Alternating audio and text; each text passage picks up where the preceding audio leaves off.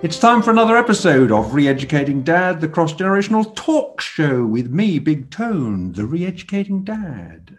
And here is my lovely daughter, Little Tone, who is Re-Educating Dad. How are you today? That was a quick, abridged introduction. How are you today, Little Tone? I'm good, thank you. How are you, Dad? Yeah, I'm very well, thank you. This is a quick updating episode. So we did Thinking of Buying an Electric Car Part 1 in episode 74 last week, when Little Tone dropped on us the news that she was getting an electric car, and we chatted around that. Electric cars is something that I have been passionate about for many years. I've owned and driven one for 5 years. And so you'd expect me to be a strong proponent of electric cars, which I am, largely. But I've recently advised 2 of my 4 daughters not to buy an electric car, and we'll go into perhaps the reasons for that.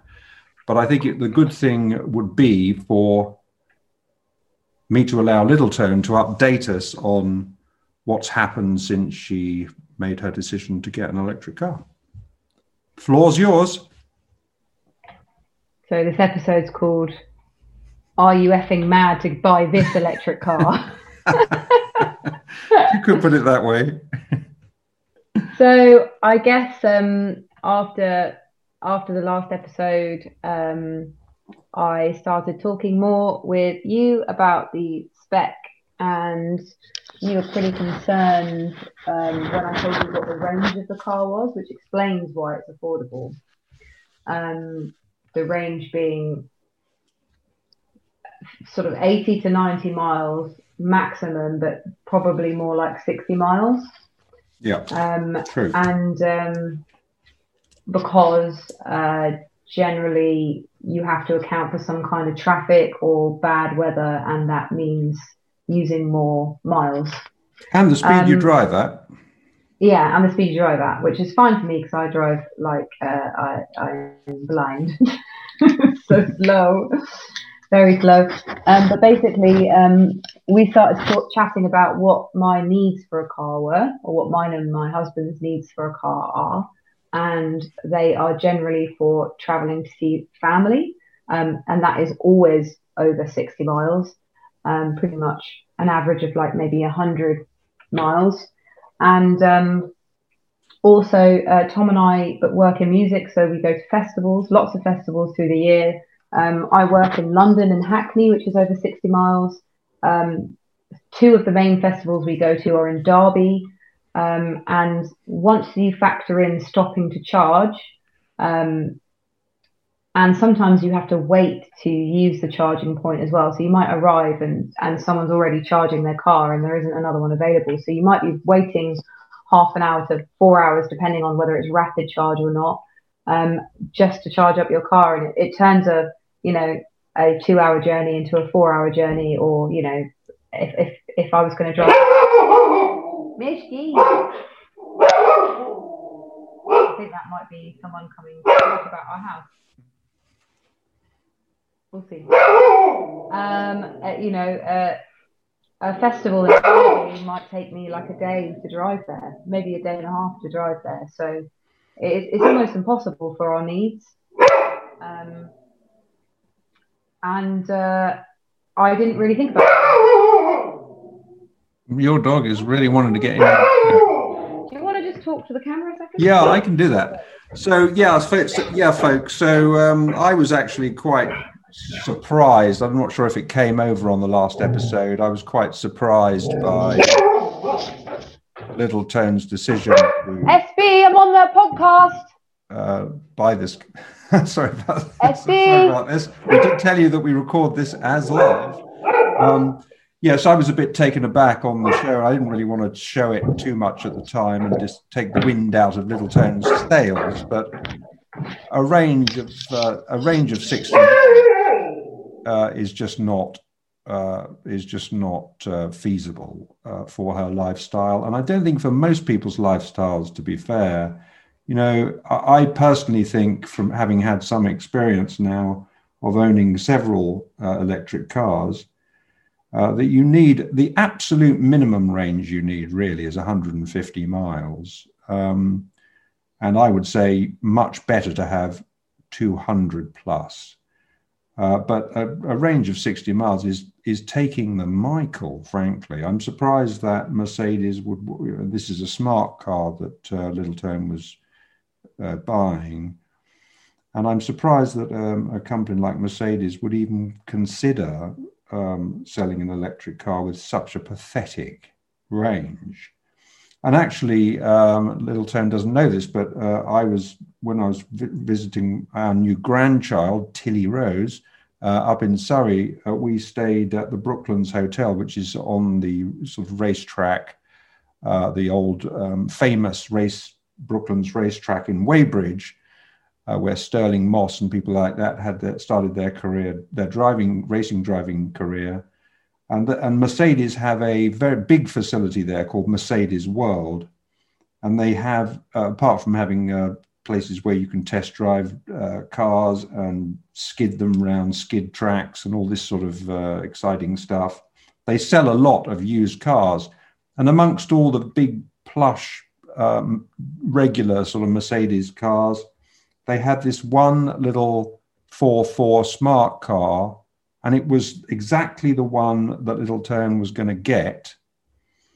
It was a used one. It was exactly, as I say, like the one Littleton was going to get new. This one was on sale for £15,000, and it had 8,000 miles on the clock. 8,000 miles that it had done. I noticed unusually that the specs of the car that was being advertised there said everything about the car except the range, which tells you a lot, because normally the range is something that always is something that the buyer wants to know about, and they hadn't even mentioned it, which is, I think, very telling. And I think that the real world range estimate that Littleton mentioned on the podcast last week, which really shook me, frankly, of 60 miles is actually quite accurate. I mean, I think that is a real world scenario. I think you'd have to. I think you'd have to do really well to get 70 out of it. So if you take the fact, okay, it's all right for driving down the road to Morrison's or whatever, or whatever your favorite supermarket is, but a few miles down the road and back. But to do any kind of journey, like if Littleton wants to come and visit us, how far is that? 3.5 hours. So yeah, it's several hundred miles.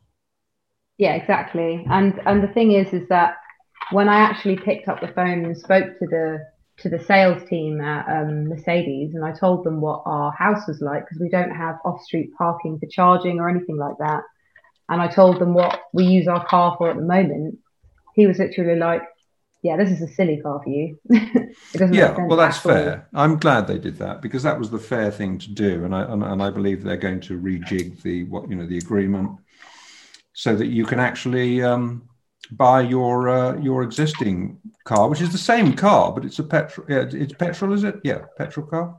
Yeah, it's petrol, but I would say that it is a very, very economical car, and it's a smart car, but it's a 4-seater, and I mean, like, filling the tank costs £25, and it's very environmentally friendly in terms of, like, it doesn't have a very big engine, and it tells you how fuel efficient each journey has been, and so I feel very comfortable driving it. So I'm actually, I think that until electric cars are made more accessible, and actually have a good spec, like it's not reasonable. Well, no, it's not appropriate for our lifestyle. Okay, well, so, a shout out. It was a bit of an eye opener. Yeah, so having been a little bit critical in relation to what I've just said, let's make a shout out to Mercedes, because they've done the right thing in helping you to reconsider after signing on the dotted line, as it were, that they accept that it's completely wrong for your circumstances. And they're going to, I think that's right, isn't it? They're going to sell you the lease car that you have at the moment, which you're very happy with, aren't you? Yeah, and I think that they're offering a good price as well because it was a brand new car when it was given to me. So Yeah, so they've been yes, very fair, and that's what should be done, because I think these two episodes that we've done are going to really help people, because a lot of people are thinking of buying electric cars, and there's a lot of talk that we should do that for the environment, for pollution, and so on, and all those things are valid. But you have to really consider the practicalities, which you've done in your case, and you've come to a very sensible decision. Mindy, your younger sister, did the same thing. She runs a photography business, and she was thinking about getting an electric car. And I said, you've got to think about the practicalities. I mean, you're going to spend a lot of time charging. I mean, the ranges are and unless you have a lot of money to spend, you can buy a Tesla, for instance. Then you're going to get a reasonable range. But if you're not in that price range, as most people are not, you're going to get something, sub 200 miles in terms of range. And that means if you're doing any kind of distances like Mindy does, she's driving all around the country doing her wedding photography and other professional photography. And she hasn't got the time to spend sitting 30 minutes, 45 minutes charging at a rapid charger, if she can get one, because the infrastructure isn't there at the moment. We'll go into that a little bit more in a minute.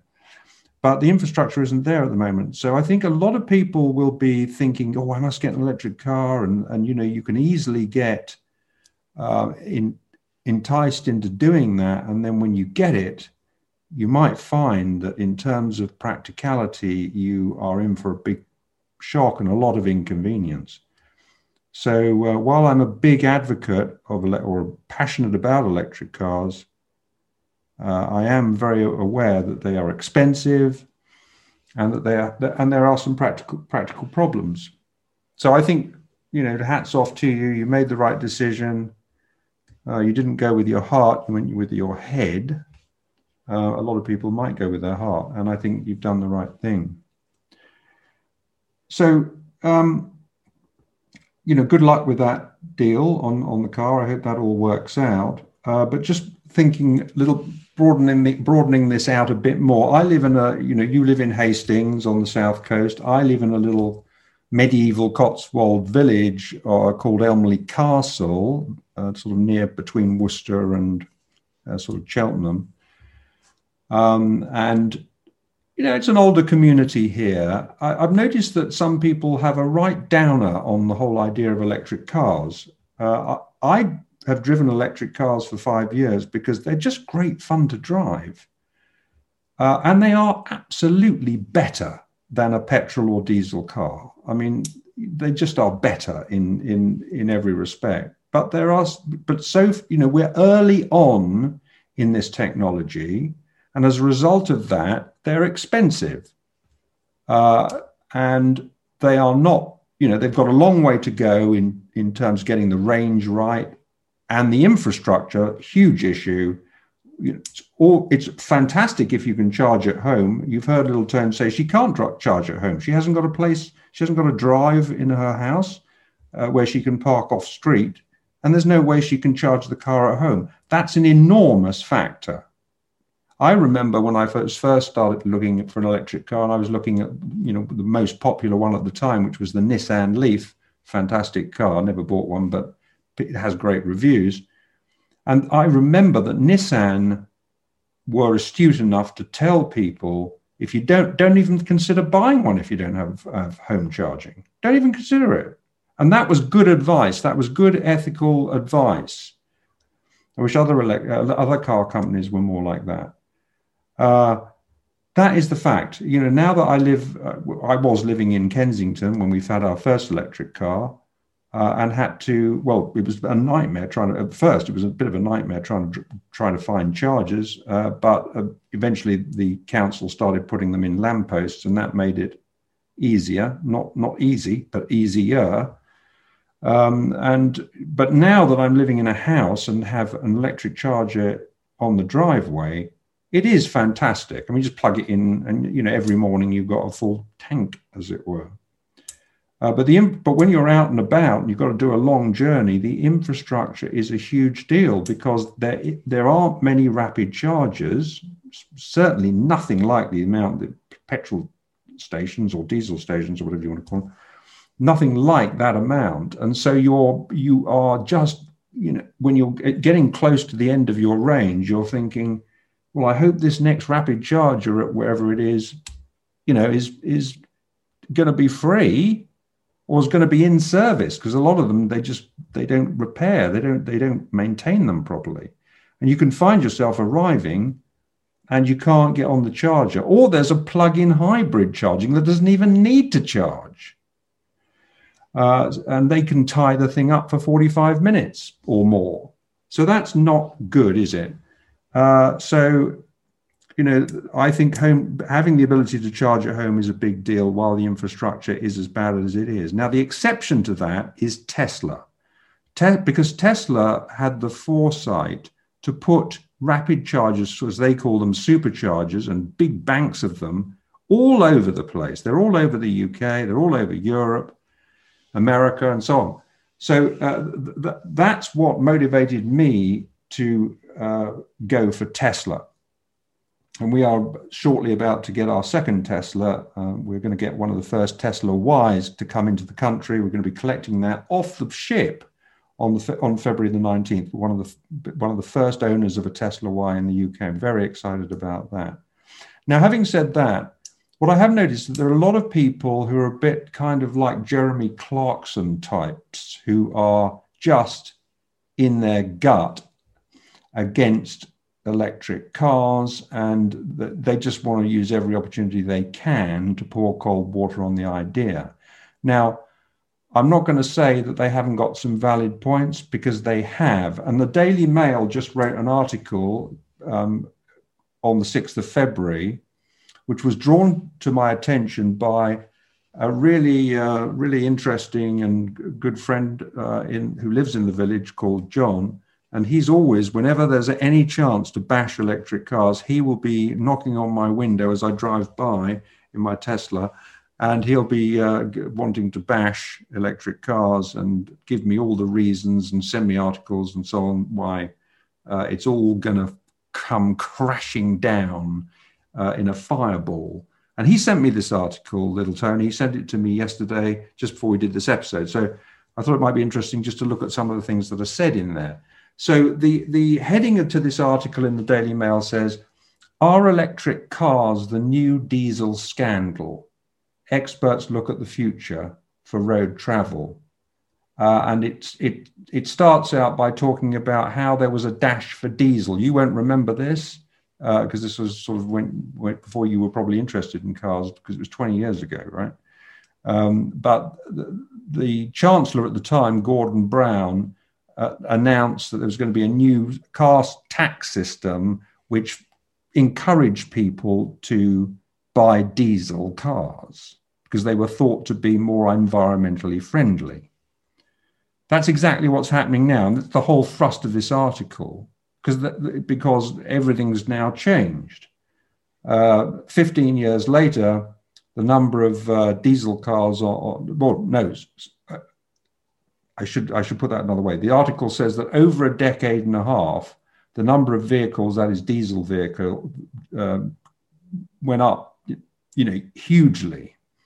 But eventually the science emerged showing that diesel cars were particularly bad in terms of the particulates that they puff into the air, which are terrible for respiratory problems, heart disease, lung cancer, etc. And so there was this huge turning around. So the first anti-electric car statement, because the Daily Mail is basically anti-electric cars. The first criticism that appears in this article that John wanted to thrust at me was that battery-powered vehicles, electric cars, produce particles not from exhaust but from brakes, because they're a heavier car because they have a big battery, obviously, and they require more braking, and that they puff all this stuff into the air. I mean, this is just plainly wrong, because this point is plainly wrong, because what electric cars all have is regenerative braking, which means that it's really, you don't really touch the brake. I hardly ever need to touch the brake except in an emergency stop situation, because as you take your foot off the accelerator, unlike an internal combustion engine car, the car brakes, effectively puts the electrical motor in reverse and uses that to brake the car. And in doing that, it generates power, which it puts back into the battery, which is obviously harvesting the braking, harvesting that curtailment of energy, as it were, putting it back into that's not a very good way of putting it, but it puts that energy back into the battery. But you're not having to touch the brake. They aren't producing the particulates from braking, because that doesn't apply. It's one pedal driving. So that point is completely missed. The next point that it makes is a good one. And that's the point that we've been discussing. Electrical cars are not the answer for many people for a host of practical reasons. They include upfront cost. Yes, the cost of an electric car upfront is extremely expensive. What was the one that you were going to, how much was do you know how much the one was that you were going to buy? I think it was about 19,000. Well, I wasn't going to buy it. I was going to lease it. You were going to lease it, but about 250 a month or something. Yeah, so it's probably a £20,000 car. Now it's a 20,000. I'm pretty sure he told me I'm pretty sure he said. Yeah, I think you're right. I think it's about a £20,000 car, and it's a tiny car, isn't it? It's a tiny car. Yes, and also the next size up, which has a range of 150. It might even be 200 range. Is about triple the price. So he said it's something like a £47,000 car. Yeah. Quite a big jump from the small one to the reasonable range. So this article makes a good criticism that the upfront cost is extremely high. And that's why for young people like you and for Mindy and other people, you just can't, why would you want to spend, like 3 or 4 times as much as you have to spend on a car just to make it, just to have an electric one? It's prohibitive. That cost is prohibitive. Also, the incentives that are being given by the government are really aimed at businesses. They're not really aimed at private individuals very, very much. If you're going to want to incentivize people to buy electric cars, you've got to make these incentives apply to everybody. That I would have thought is a no-brainer. The costs will come down. The first flat screen TVs were £8,000 or £9,000. So, that's because it's a new technology. So, people like me who can afford to invest in that, I'm fortunate enough, but I'm at, the end of my career.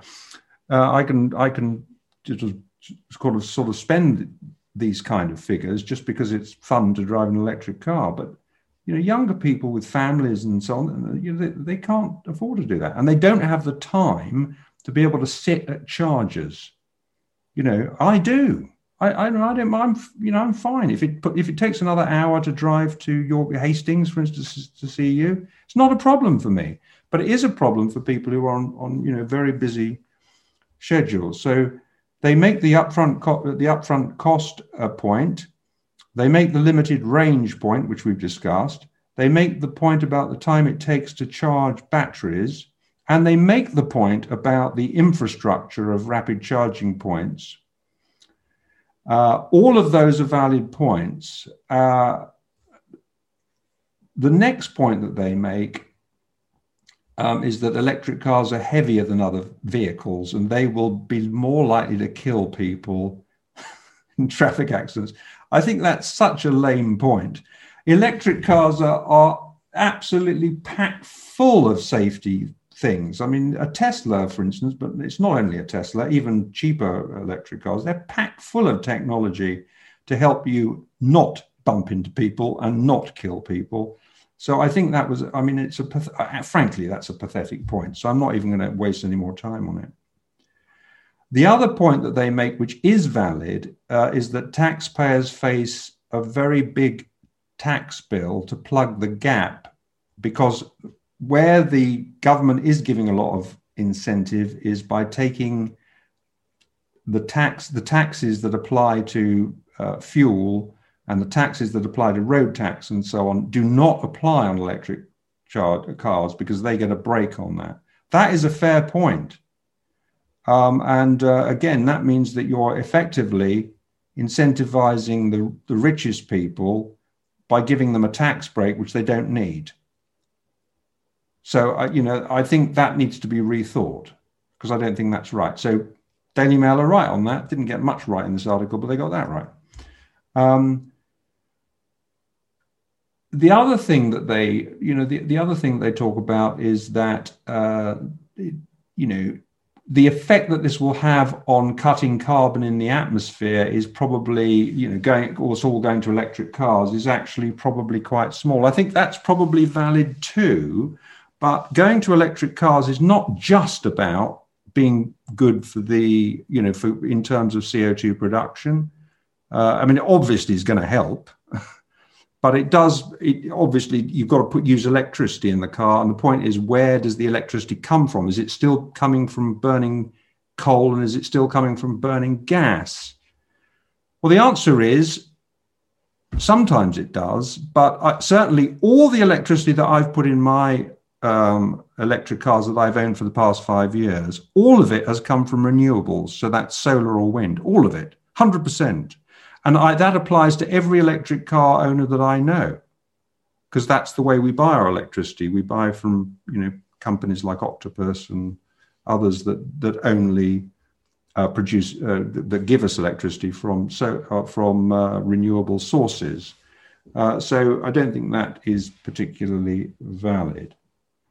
But the big thing to me is that moving to electric cars has a lot of other benefits. The technology, as we've discussed, is far, far better. And obviously, you're not putting pollution in the air. Every one of these regular cars has a pipe coming out the back of it, probably two in most cases, out the back of it. And out of that, a lot of the energy is going out in the form of pollution, which is going into our lungs and our children's lungs. That can't be good. And I think, the idea of these silent or near silent cars going around without puffing, all this terrible, harmful stuff into the air that we're breathing must be a good thing.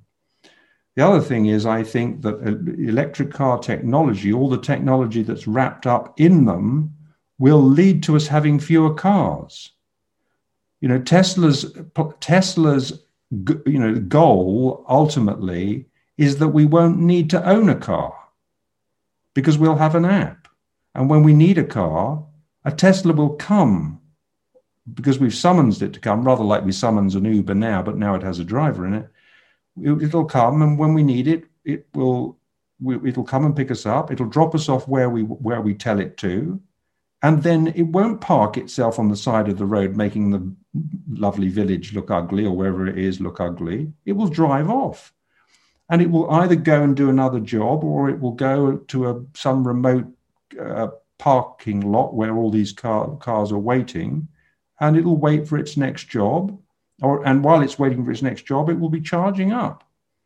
So I think that there are, as a result of, if we all lived that way and didn't feel that we had to own a car, think of the dramatic reduction on road congestion and all the resources that go into making cars. We'll need far, far fewer cars.